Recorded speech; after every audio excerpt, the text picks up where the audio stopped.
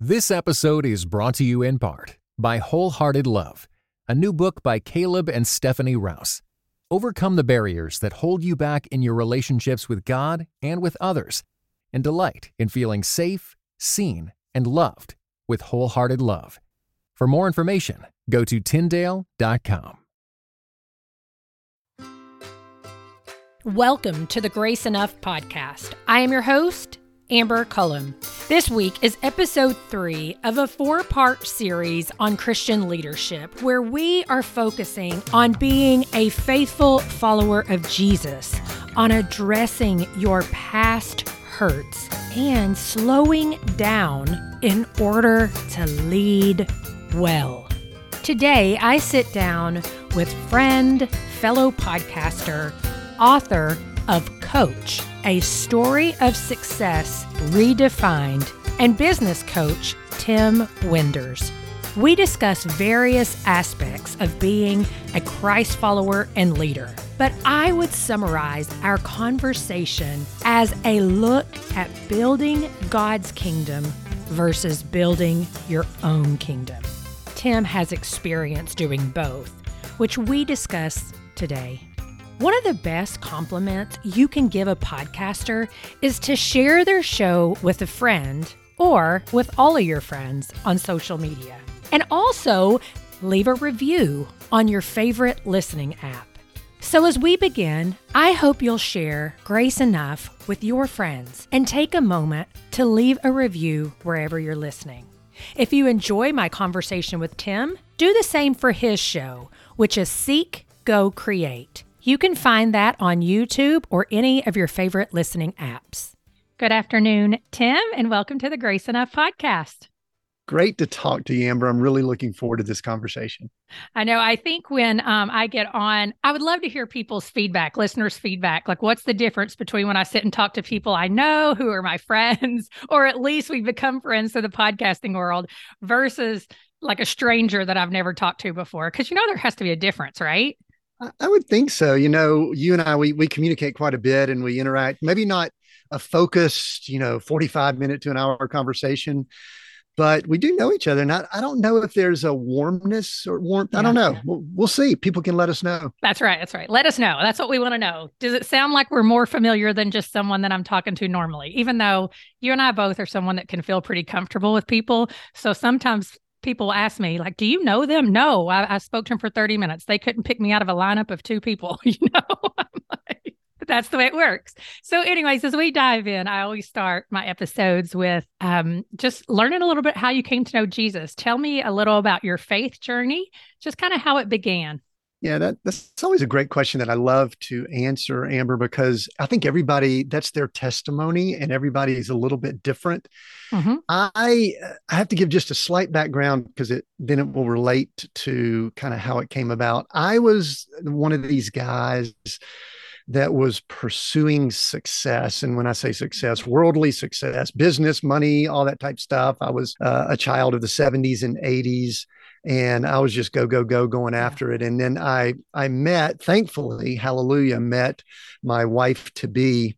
And she asked me a question about a year into our relationship. She goes, now, are you a Christian? And I was in philosophy classes at Georgia Tech. And I kind of gave one of these smug, curt answers, blah, I don't even know. And she kind of paused and said, I don't know, this relationship might be off. Well, I had to jump in my car, go over, apologize profusely, probably told a few things that were a bit of a fib, Amber. I hate to admit that. But anyway, so I knew who Jesus was. I did not know Jesus until a few years into our marriage. We'd been going to church and doing all these things, and it was really for show. I was considering being involved with the political arena and was just doing some things that we all think we're supposed to do maybe in those situations. But I got into a business. It was a multi-level marketing business, and I was working it very hard, trying to get out of my corporate gig. And I went to a business conference, and they had one of these Sunday morning non-denominational services at a big coliseum, probably not far from your area. I think it was in Asheville or Charlotte or somewhere like that. 10, 15,000 people there. And so I went Sunday morning to get a good seat for the afternoon training session, and they had a church service. And I learned more about, my heart was softened, and I learned about Jesus, and I went down front in that Coliseum with about 4,000 other people. And Wow. so my first real interaction with Jesus was in a business setting, which the reason I bring that up is it kind of gives people a glimpse into how I sometimes think a little bit differently. I did not grow up in church world. I love that. It's like you said earlier, testimonies, they just vary so much from super dramatic to, I don't know, a day in my life that I didn't know about Christ. And both are incredible. Yeah. And, I still think it was a process after that. I think so Oh, many yeah. people I think point it is to for everybody. an event. It's real interesting. Our son had this interview with the ministry, and they were like so dogmatic about his salvation date. And I mean, he didn't end up doing some work with them. He was actually going to do some work overseas with some missions and things like that because of his ability to capture video and all. Yeah. And he came back to me, he says, Dad, they kept pinpointing me about like, when was the date? And I said, I've always been moving towards Jesus, and I still am. Yeah. And they were like, really, like, it better be a date or we can't work with you. And I don't know that I agree with that. I'm not going to argue if someone had a date, like Exactly. at 12:32 on, November or whatever. But Yep. mine kept being gradual, but that was the pinpointed time that I'm going, okay, this is where it started. Right. This is when I, started really paying attention to the spiritual world a little bit more, right? And some of us are fortunate to be able to experience that from birth because that's the family that we grew up in. So one way I worded, Amber, this is kind of interesting. I know that God is pursuing all of us, but that was the date I began pursuing him. Oh, I could say a lot more about that, but what we're really here to talk about is leadership. And so you have held a number of positions, leadership positions throughout your career. And so tell us a little bit, what have been a few of those roles? And then tell me maybe a time where you held a position where you were like, that was not at all like Christ, and maybe the transformation process that God took you on. Yeah, that's a great question. By the way, I don't, there's always this discussion in the world system if someone's a born leader or if they can be developed into a leader. And, I was the guy, and I don't know if I was just obnoxious, arrogant, or I had some skills that put me in these roles. But, going back to even the playground, I was the guy that was always kind of organizing people, putting things in charge, elementary school president of my class, and wanted to run for all these things and all that. And, some of that stuff, it might be worth discussing. Some of it's not. But I think what I was pursuing before Christ kind of got involved and started steering it a little bit more, and maybe he was steering it before then, was that I really was attempting to be in a role that I could be a coach, trainer, teacher. Because growing up, both my parents were educators. Amber, I don't know if I ever told you that, but both my parents were educators. No. School teachers. And so I remember like junior, senior year in high school, something like that. I go, I want to be a teacher and a coach, athletics or something like that. And then I talked to my parents and I found out how much money they made. This tells you a little bit about where I was at that point. And I found out how much money they made. And I didn't know we were poor. I thought we had. That's not a bad thing. And so I was just pursuing after all that. So, I mean, I had a business when I was at Georgia Tech in college, and then I was doing leadership things around our community, our small town just outside of Atlanta. And so I was just always going after those things. And that's the correct way of saying it. I was going after those things. And I was considering at the time that I met Christ and all that we talked about earlier, I was actually considering a run for House of Representatives out of Georgia. And I think when you ask about the one that probably was the most worldly, out of character, had my life gone down that path, would have been the most detrimental, would have been that. Had I gone into a political arena, which I hesitate to think back on what my marriage would look like, my life would look like, my family would look like. And I am thankful that that event that I mentioned earlier in that Coliseum, it occurred during that time. And it literally changed all that. Now, also during that time, I was working corporate. I was with Bell South, and I was working in their Leadership Institute, where I was doing teaching training for leaders within that environment. Leadership has always just kind of coursed through my blood. And I did. The big one though is just that question. I really, you and I would not be having this conversation had I gone into politics.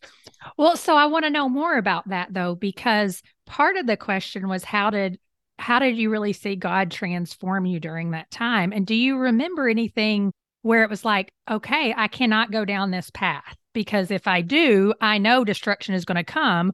Or was it a series of roadblocks where God sometimes does whack us on the head a little bit and say, I'm just not going to let you?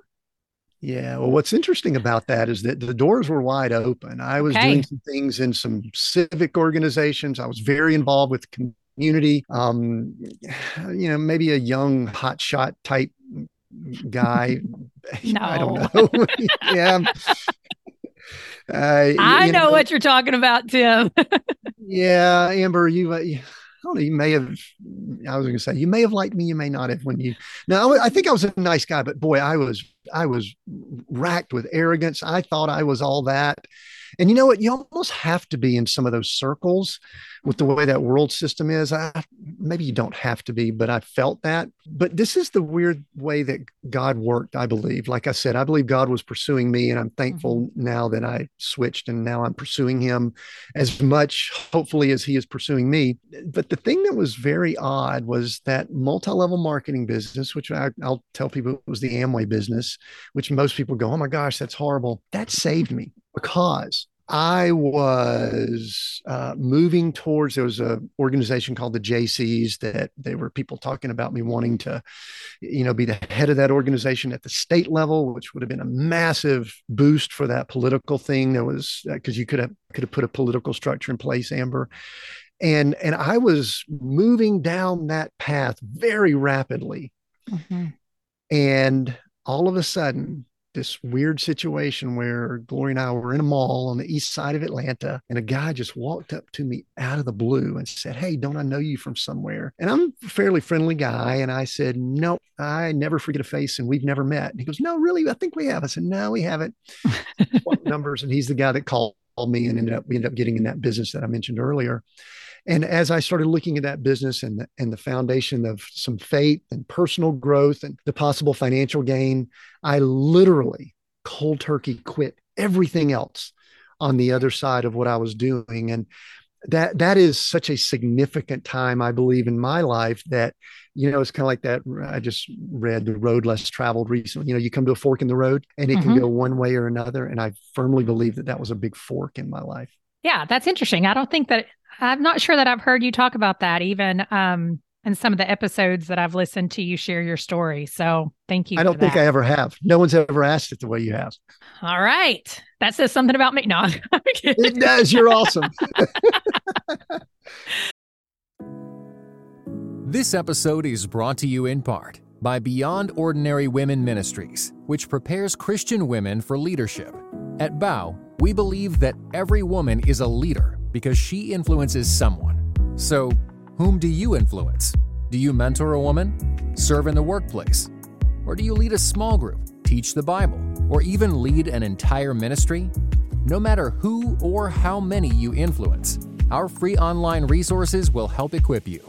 Our videos, podcast episodes, and articles from experienced women leaders will encourage you and perfect your leadership skills. They offer wisdom for dealing with ministry pitfalls, current biblical issues, health for your own soul, and insights for shepherding others well. In addition, BOW offers Bible studies designed to connect women of multiple generations. They provide a challenge to both women new to the Bible and those wanting to dig deeper.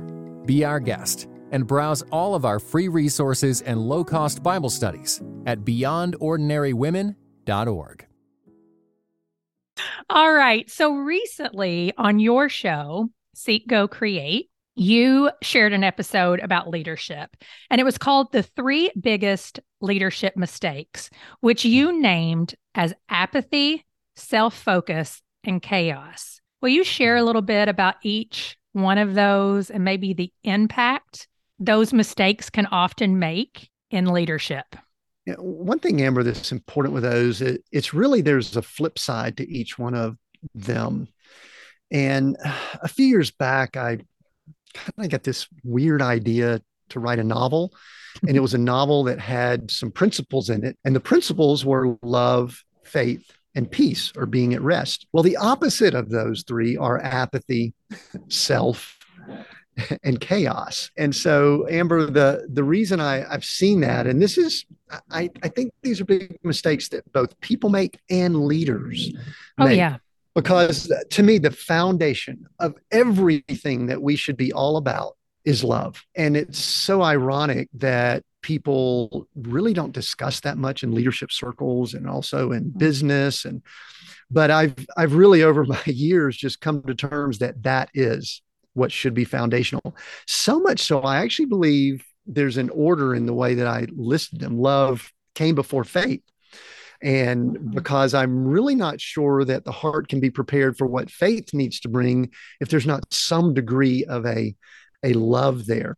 And the opposite of love is apathy. Now, the reason I bring that up in leadership is because if I am in a role, and at some point, remind me after this, we need to define what leadership is, because I think it's important. If I'm in a role that I am perceived as a leader, then I actually have responsibility or stewardship over something or some people, an organization or something like that. And apathy says that I don't really give a rip about that stuff. I'm just in it for me. And so the thing that I really need to focus on as someone in that role is I need to show love. And apathy would be, if I'm interacting with you, Amber, I don't care that you've got children. I don't care. I'm just totally apathetic to and compassionate about, not compassionate about anything about your situation other than what can you do for me? And see, that's the selfishness that we see in a lot of leaders right now. So that there's a lot more to that, but I'll pause right now and see if you've got any follow up.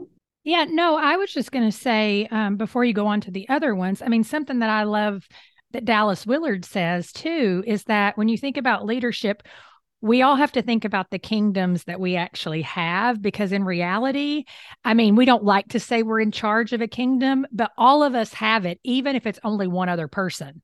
It's wherever you have something that you exercise, for lack of better words, a dominion over. Like, my little kingdom is my family. And so am I apathetic towards them, or am I loving towards them? Even kids in school with their classmates, you see dynamics there where they create their little kingdoms. It's part of how we're really created. And so it is good to look at it from the view of love versus apathy, because we can all be apathetic at times, but hopefully we're working more towards love. So go ahead. Well, what I was going to do is you just led right into, we really need to define leadership, because you almost use my words to define what leadership is. So here's my definition of leadership. And I have this is like 30 years in the making, because I've heard the definition of leadership is like, look around, if you have followers, you're a leader, and all of, servant leadership and things like that. And we could unpack some of those if you really want to. But for me, the way I define leadership is someone who is a steward.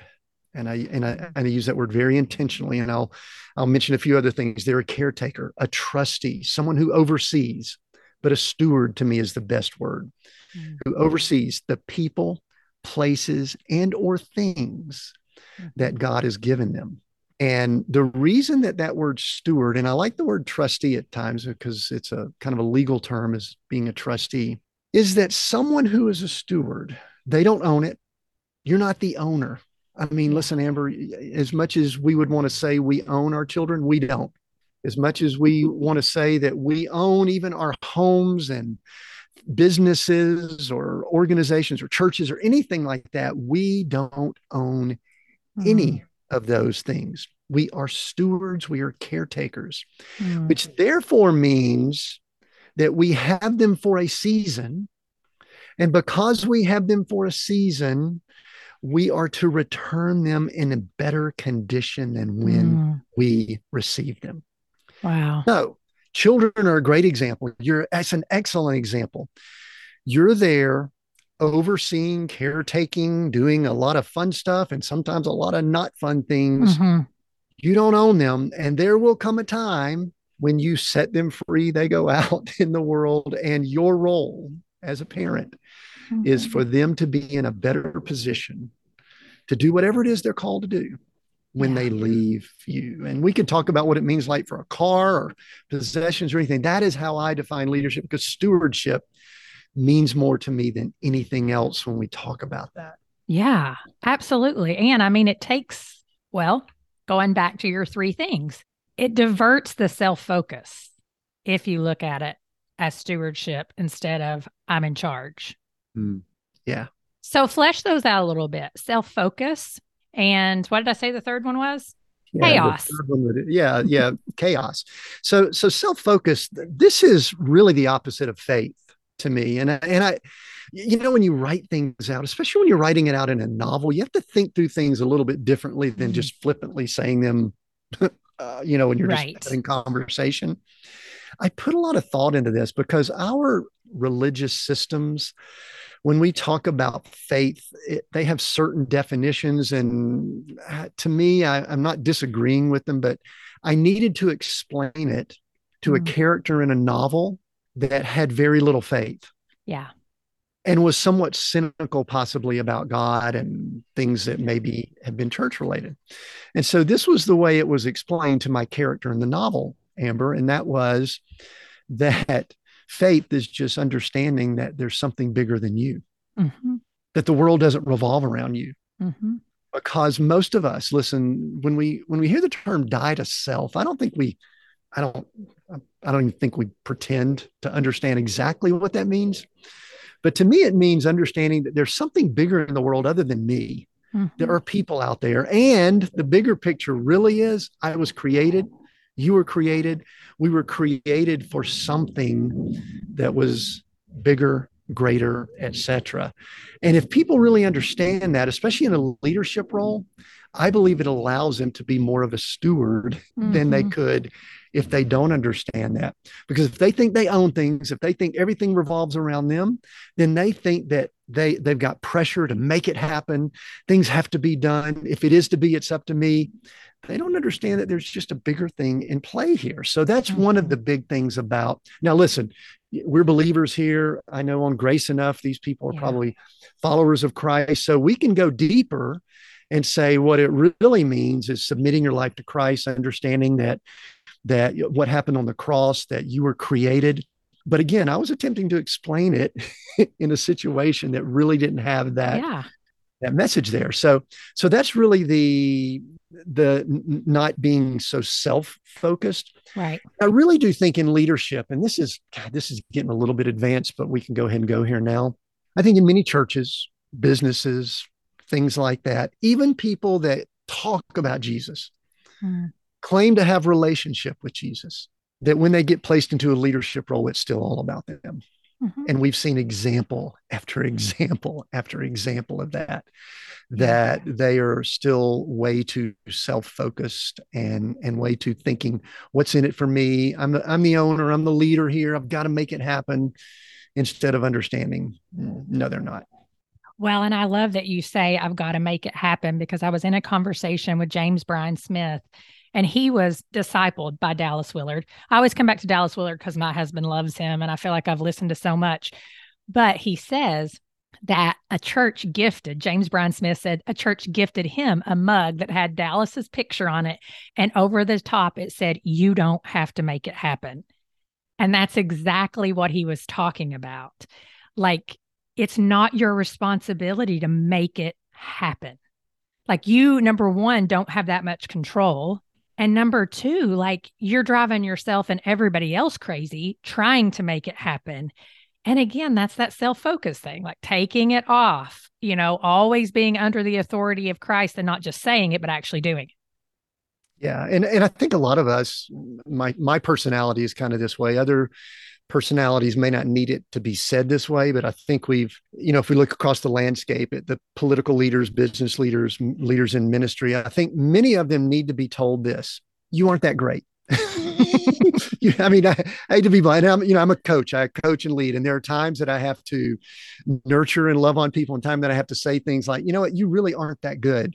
We need to kind of, allow the team to develop here. We need to build up leaders. We need to allow God to get involved, because we don't really have the answers here.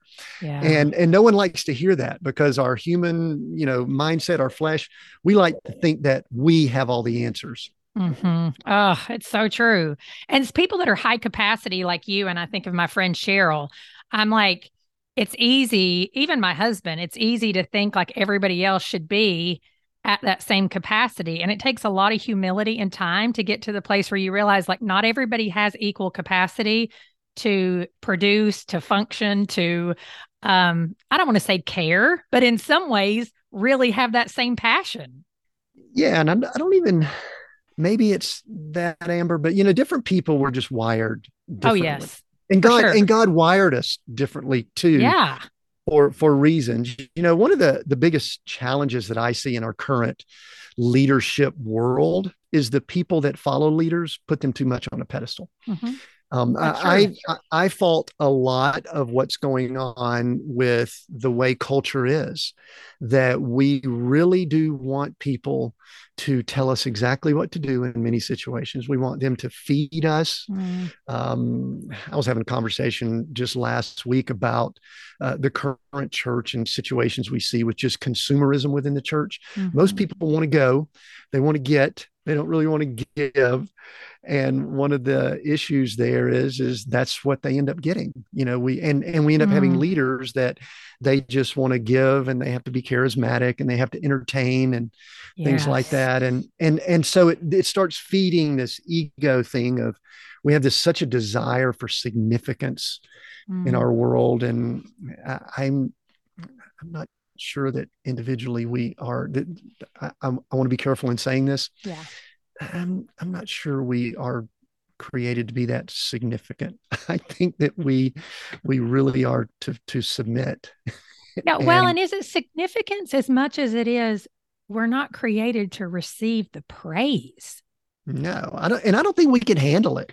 Well, we can't. Listen, I mean, we see it. We see that we can't handle it. And that's the thing. I think there's significance through the eyes of Christ, but that is not the same as significance in receiving praise from people that really, sorry to sound churchy, but that praise belongs to God. And we as followers are definitely giving it to leaders instead of just expressing appreciation more and serving. Sure. And so what that does is it fosters the atmosphere we have, which is, it leads to someone can't show love in an organization where they've got 500 people there that they're attempting to shepherd, minister to, or oversee. It's very difficult for someone to not become self-focused when everyone's telling them how awesome they are, when they're receiving applause, when they're up on stage holding a microphone or an instrument or something like that. It is very difficult for the human flesh to not really love that. And that leads to the third thing we were talking about, and that is that it's very difficult to not operate out of chaos. And when I say chaos to me is the opposite. All these are opposites, if you notice. Yeah. The opposite of chaos is being at rest or at peace. Or there's a word I use that some people we could possibly discuss, and that is Sabbath. When people say, well, Sabbath is a day, I go, for me, Sabbath is a state of being. It's a state of mind. I believe that what Jesus did on the cross, he actually changed that from just being a time frame to a state of being. That if we are at true rest, then we really understand that we were created by an incredible God that created us for some form of purpose. And we're at rest because we're at peace with God because of what Christ did on the cross and the resurrection.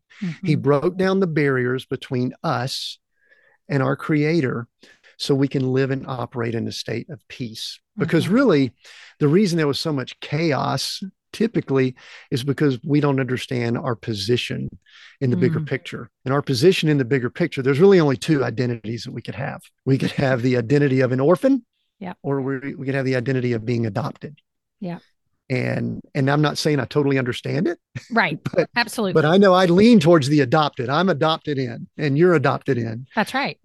But I don't grasp it totally. But if I do, then you know what? I'm at peace. I'm at rest. I understand eternity versus I've got 3 weeks. I've got to get something done, and it causes just chaos. And some people just function and operate out of chaos because they're not operating in any form or fashion out of that place of peace or rest.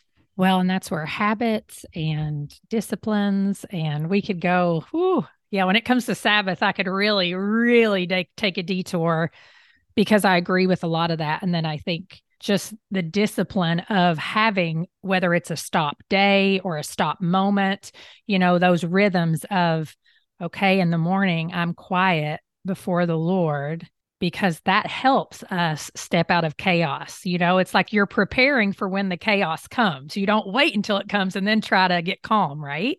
And things just smooth out. I'm sure you're this way, that if I'm able to have some quiet time, mm-hmm. and I'm not even sure we need to define what people do in their quiet time, just be still and quiet. Yes. Yeah. I mean, even those people who aren't Christians, if you're just quiet, it's amazing what'll happen.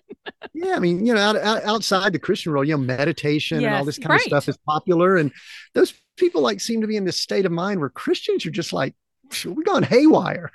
it's like, we're the ones that should be at peace. Yeah. But yet they're doing some practices that, I'm not saying we have to meditate necessarily, but prayer and meditation are pretty closely related. Or just sitting still and breathing and not having a device in your hand, scrolling or anything like that. I think those were kind of the three foundational items related to leadership mistakes. Yes. Yeah. Well, and the reason why I decided to do this leadership series is actually comes from a book titled The Call to Follow, Hearing Jesus in a Culture Obsessed with Leadership. When you hear that title, what are some of the thoughts that are evoked in you? Well, there's so much power in following. And read that subtitle again, because there's one thing I wanted to jump on and I was trying to write it down. Yeah, The Call to Follow, Hearing Jesus in a Culture Obsessed with Leadership.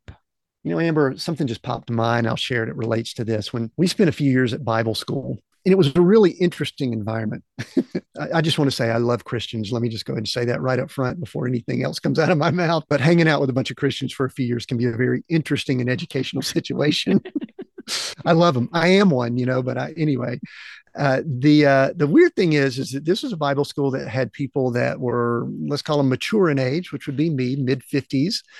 And then people that were right out of high school. And because of, I guess, who I am, my role, my business, all that type stuff, there were a lot of younger people that came to me and would ask advice and have questions and stuff like that, which I love that. But the word you brought up was so apparent that they were obsessed with leadership at a very young age. I mean, they were like going, I need to be a great leader. I'm learning all this Bible stuff. That's awesome. But I want to make sure I'm a great leader so that if I'm ever out and running a church or doing something like that, I've got my leadership skills and all that kind of stuff. And after a while, I was literally overwhelmed by the infatuation with the word leadership. It was one of the things that drew me to defining it the way we did earlier.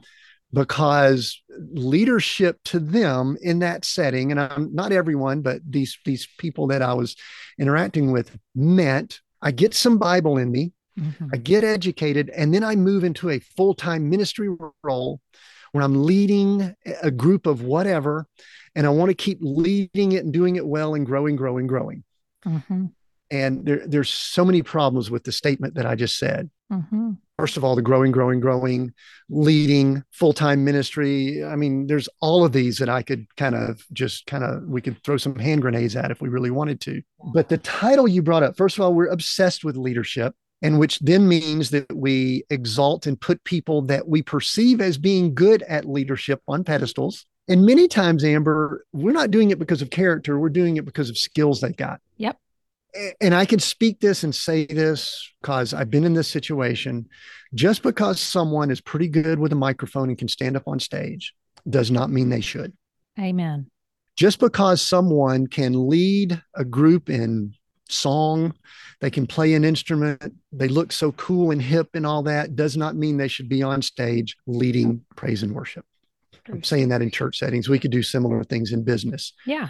But many times we overlook character, we overlook foundational things in people because of skills that they have. And so one of the big reasons that I see obsessed with leaders is our culture and our people, like we talked about earlier. I think we're putting people in those roles. And I'm not sure that we, including me, who's been around this for a long time, we can handle it. But it's hard because you're in a situation where there's this tension between I am running a business and this is church. And so it's just a challenging thing. And I don't know how we get out of it. Yeah, I don't either. I've put a lot of thought into it. Yeah. And listen, we've seen, and you've done it. You've covered it well. Our friend Amy has covered some situations on her podcast, and some others have just, let's specifically look in the ministry world of people that have moved into a leadership role and something has happened that has caused them to not be in that leadership role. I mean, we could use the churchy word of they've fallen or something like that, but they didn't handle it well. It's real interesting. Yesterday, I was on a long walk and I listened to I think it's the final episode of the podcast that was the rise and fall of Mars Hill. And I think the thing that really hit me as we look at things like that is that we've got to stop putting people in those positions, because a bully is going to be a bully when they're given the opportunity. Someone, and listen, let's talk mostly males here. I think females could probably do better in leadership roles. It's just for some reason we don't put them there. That's a whole nother topic we could discuss if you want to, because when you put men in there and they've got issues with sex or some addictions, then as soon as they start feeling a little bit of power, that's going to start bubbling to the surface. If they are arrogant and all of a sudden someone's telling them how great they are, that arrogance is going to really exponentially grow. So I actually think, Amber, that we almost need to do some things like, whether one likes Francis Chan or not is irrelevant, but he had a big mega church. He looked around and says, I should not have more of a staff than Jesus. And he just shut it down. I know. And a lot of people go, oh no, we can't do that because churches and all that. I'm not on that bandwagon. And listen, the church is not going anywhere. I mean, it's no, I'm not talking about the building. I'm talking about people. I'm talking about the body of Christ. So these big organizations that we're all freaked out about, like, oh, if you do that, it's going to fall apart. No, it's not. So one way I word it, Amber, and I am totally open to you saying, Tim, that sounds a little harsh, or maybe not. Our relationship, I'll allow you to correct me. My observation, and I went to a church yesterday that was super cool. It was awesome. Walked in at 9 a.m. It was black dark in the auditorium and the lights flipped on, the video came on, and super cool hip dude with long hair and a hat started singing, and it was awesome. And anyway, I'm sounding a little cynical. I apologize for that, but it's sort of to make a point. I believe that most of those situations, and I just want to be careful with this. So I think most people are building their kingdom and they're not building God's kingdom. I agree. I think what they do is they get in a position, and they may not have started that way, going back to that rise and fall, Mark Driscoll. I mean, early on, it sounded like he was trying to do something for Seattle and all that. But then as it grew, there was something that clicked, and all of a sudden he's starting to build his kingdom. He's starting to read his press clippings. He may believe that he is as awesome as people are telling him. And that he can bully people, he can do whatever, and that he is infallible. And you know what? He starts thinking it's about self. He starts having apathy for people, and he's not at rest or peace. There's chaos. Those are the three things that we talked about earlier. And so that's the big indicator. And, I heard it yesterday. I mean, it was a nice group of people. It wasn't a huge church, but there was language. There was some teaching on the Holy Spirit. And there was language that I kept hearing that said, this is where you interact with the Holy Spirit at this place. And you know what? That's a lie. Yep. Those people need to be walking out, interacting, and have the gift of the Holy Spirit wherever they are. And then when they come into that church gathering, it's even more powerful because they've got all that power. It's not that they come there to get it and plug in. They have it daily, all throughout their life, and they just gather with other people that are going through the same thing. I mean, absolutely, right? Like the Spirit of God is living in you. If you are walking with Jesus, like that power is in you. That's the way it is. And so, I agree with you completely, actually. I mean, this whole idea, I could get on a soapbox too about how we teach about the kingdom is in heaven only. I'm like, well, but why did Jesus then ask us to pray, his kingdom come, his will be done on earth as it is in heaven? Like, there is opportunity for us to see glimpses of the kingdom of God in man on earth. That's why the Holy Spirit lives in us, is because we are supposed to be kingdom bringers on earth. Absolutely.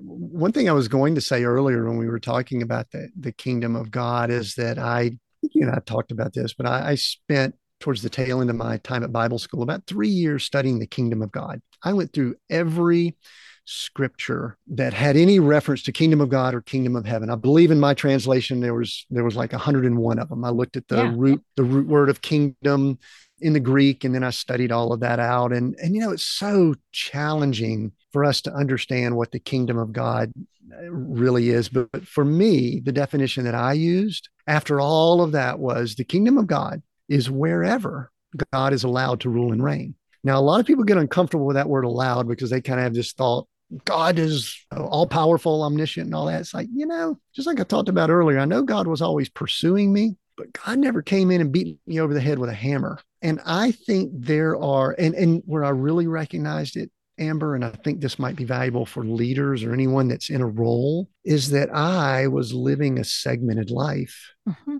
I was allowing God to rule and reign, the kingdom of God to rule and reign in my marriage.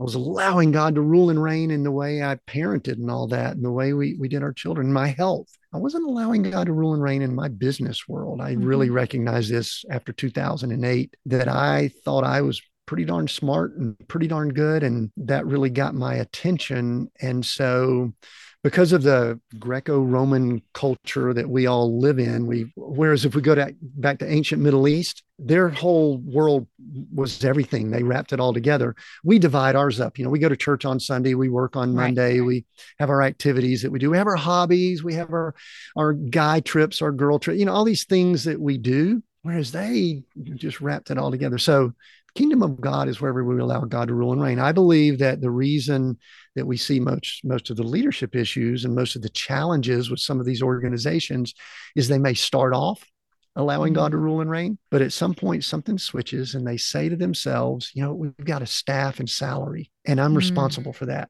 We've got a mortgage, we've got a building. Oh yeah. And so we need to do certain things to protect that. And as soon as they move into that role, things begin to change. Well, when you think about followership, and I'm talking about following Christ, I mean, you referenced servant leadership earlier, and that's a word we throw around a lot, but does anybody actually even really know what that means when they're saying they're doing it? What advice about followership would you give people in leadership? Particularly, we're talking Christian context, obviously. Yeah. And the reason that's such a great question goes back to what we said earlier, that I put a lot of the challenges we see on the followers, because I'll say a few things that sound pretty harsh right out of the gate, but we'll get to something maybe that's a little softer. Stop walking in churches expecting to be a consumer and just take.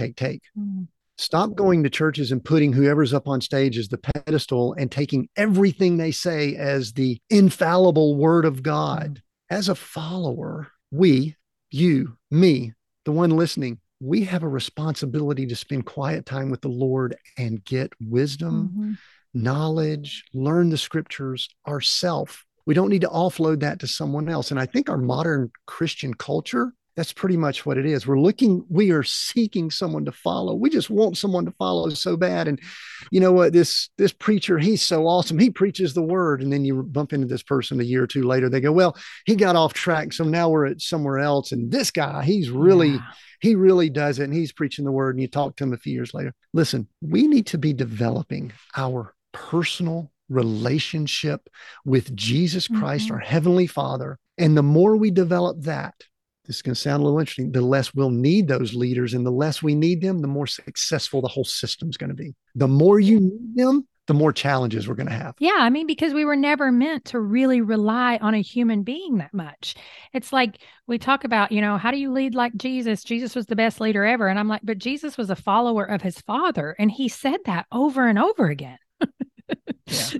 All he did was what his Father told him to do, and he said what the Father told him to say. And that's our example of leadership. Yes. Now, not what Pastor Joe. And you got to understand, if you're worshiping Pastor Joe, then Pastor Joe's going to become a deity to you.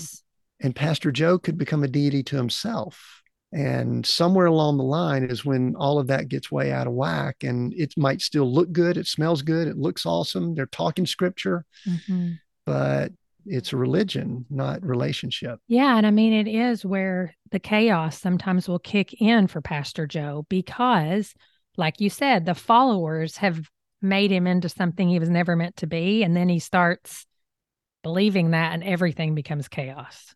Yeah. And I mean, listen, there are some people that are really wired to be great leaders. I don't think we're really equipped to be the leaders that people are making us. And I mean, listen, we can look at a lot of situations. I don't think there are people in the political arena. Yeah. They can handle it. We see that, and we don't want to go down that path. I think in the business world, I read something earlier that in general, CEOs get paid 354 times the average salary of people that do the work. And you cannot tell me that they are 354 times more valuable than people that are the average salary in an organization. And you know what? Same thing in a church situation. I believe that the followers, going back to the question you asked, have a responsibility to have relationship with the Father. And then the word for church is ecclesia or ecclesia. It becomes stronger as opposed to how weak it is right now, because people are just looking for a place to plug in and to hear what they need to hear so that they can then unplug and go out what they need to do the rest of the week. Yeah. That's where we're missing. Yeah. The disconnectedness too, of just, like you said, segmenting our lives is wreaking havoc. It makes me want to start talking about my middle school small group and just all of the anxiety and, oh my gosh, it's just insane. But again, that's a whole other conversation that we could go down of segmenting our lives and technology and all of that. But I want to close with this. In a world where the prevalent messaging is to be extraordinary, end with a few practices that can help us be ordinary, faithful followers of Jesus. I think it goes back to what we were talking about earlier, is the best practice. And that is taking personal responsibility for your spiritual growth, for your spiritual walk, for your spiritual relationship. And the simplest practice that we can all do, and we all need to do this better, is to be still and quiet and rest. Because, and listen, I know we've had conversations. You've got children, you've got podcast, you got all kind of, we have so much coming at us. I'm sitting here looking at my phone. Yeah. There's probably been messages that have come in during this conversation that we've had, and that we have got to, and this goes for people that may not even be followers of Christ too. I do this when I work with leaders. You've got to have time for quiet, and you've got to make that time so important in our lives, in your life. And if we don't, then everything just kind of begins spinning out of control. And it's so easy, Amber, to scroll. I do it. I love going to TikTok and looking at the cheesy little videos and stuff like that. But, and this is interesting, Amber. My wife and I were talking about this. It relates to the question.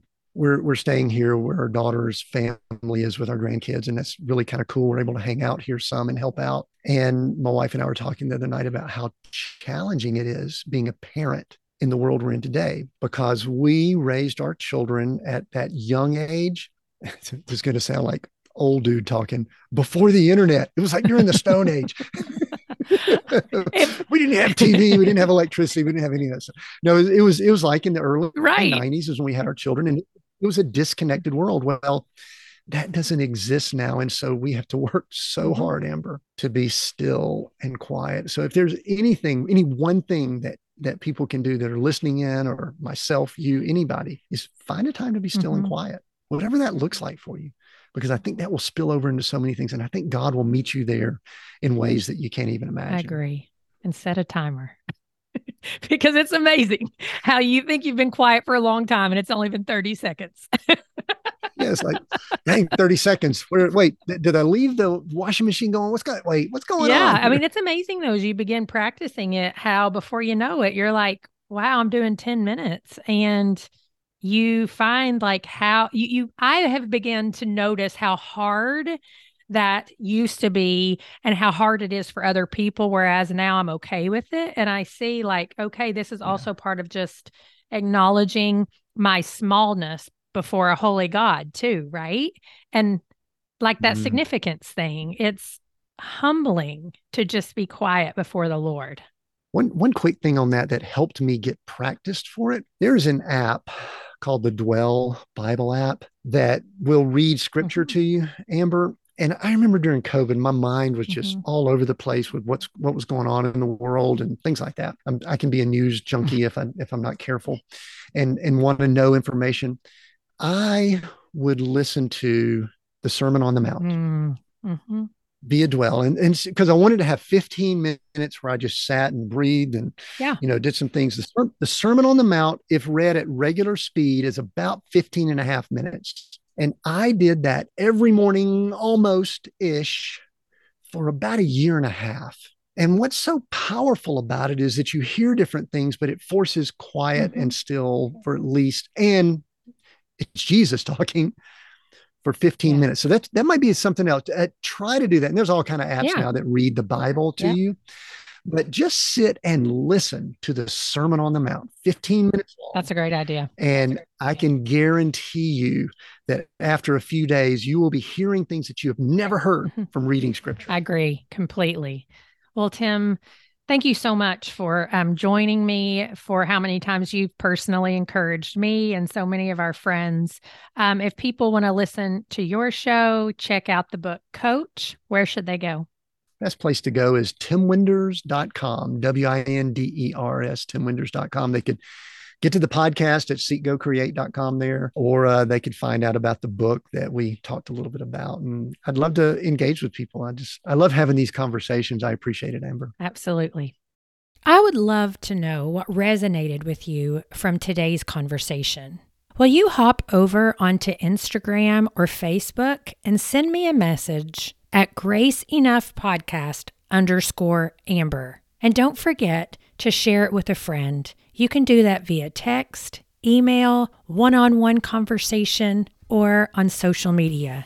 I truly am grateful for every share and every message I receive regarding the episodes that I share on Grace Enough. Thank you for listening to the Grace Enough podcast. Tune in next time.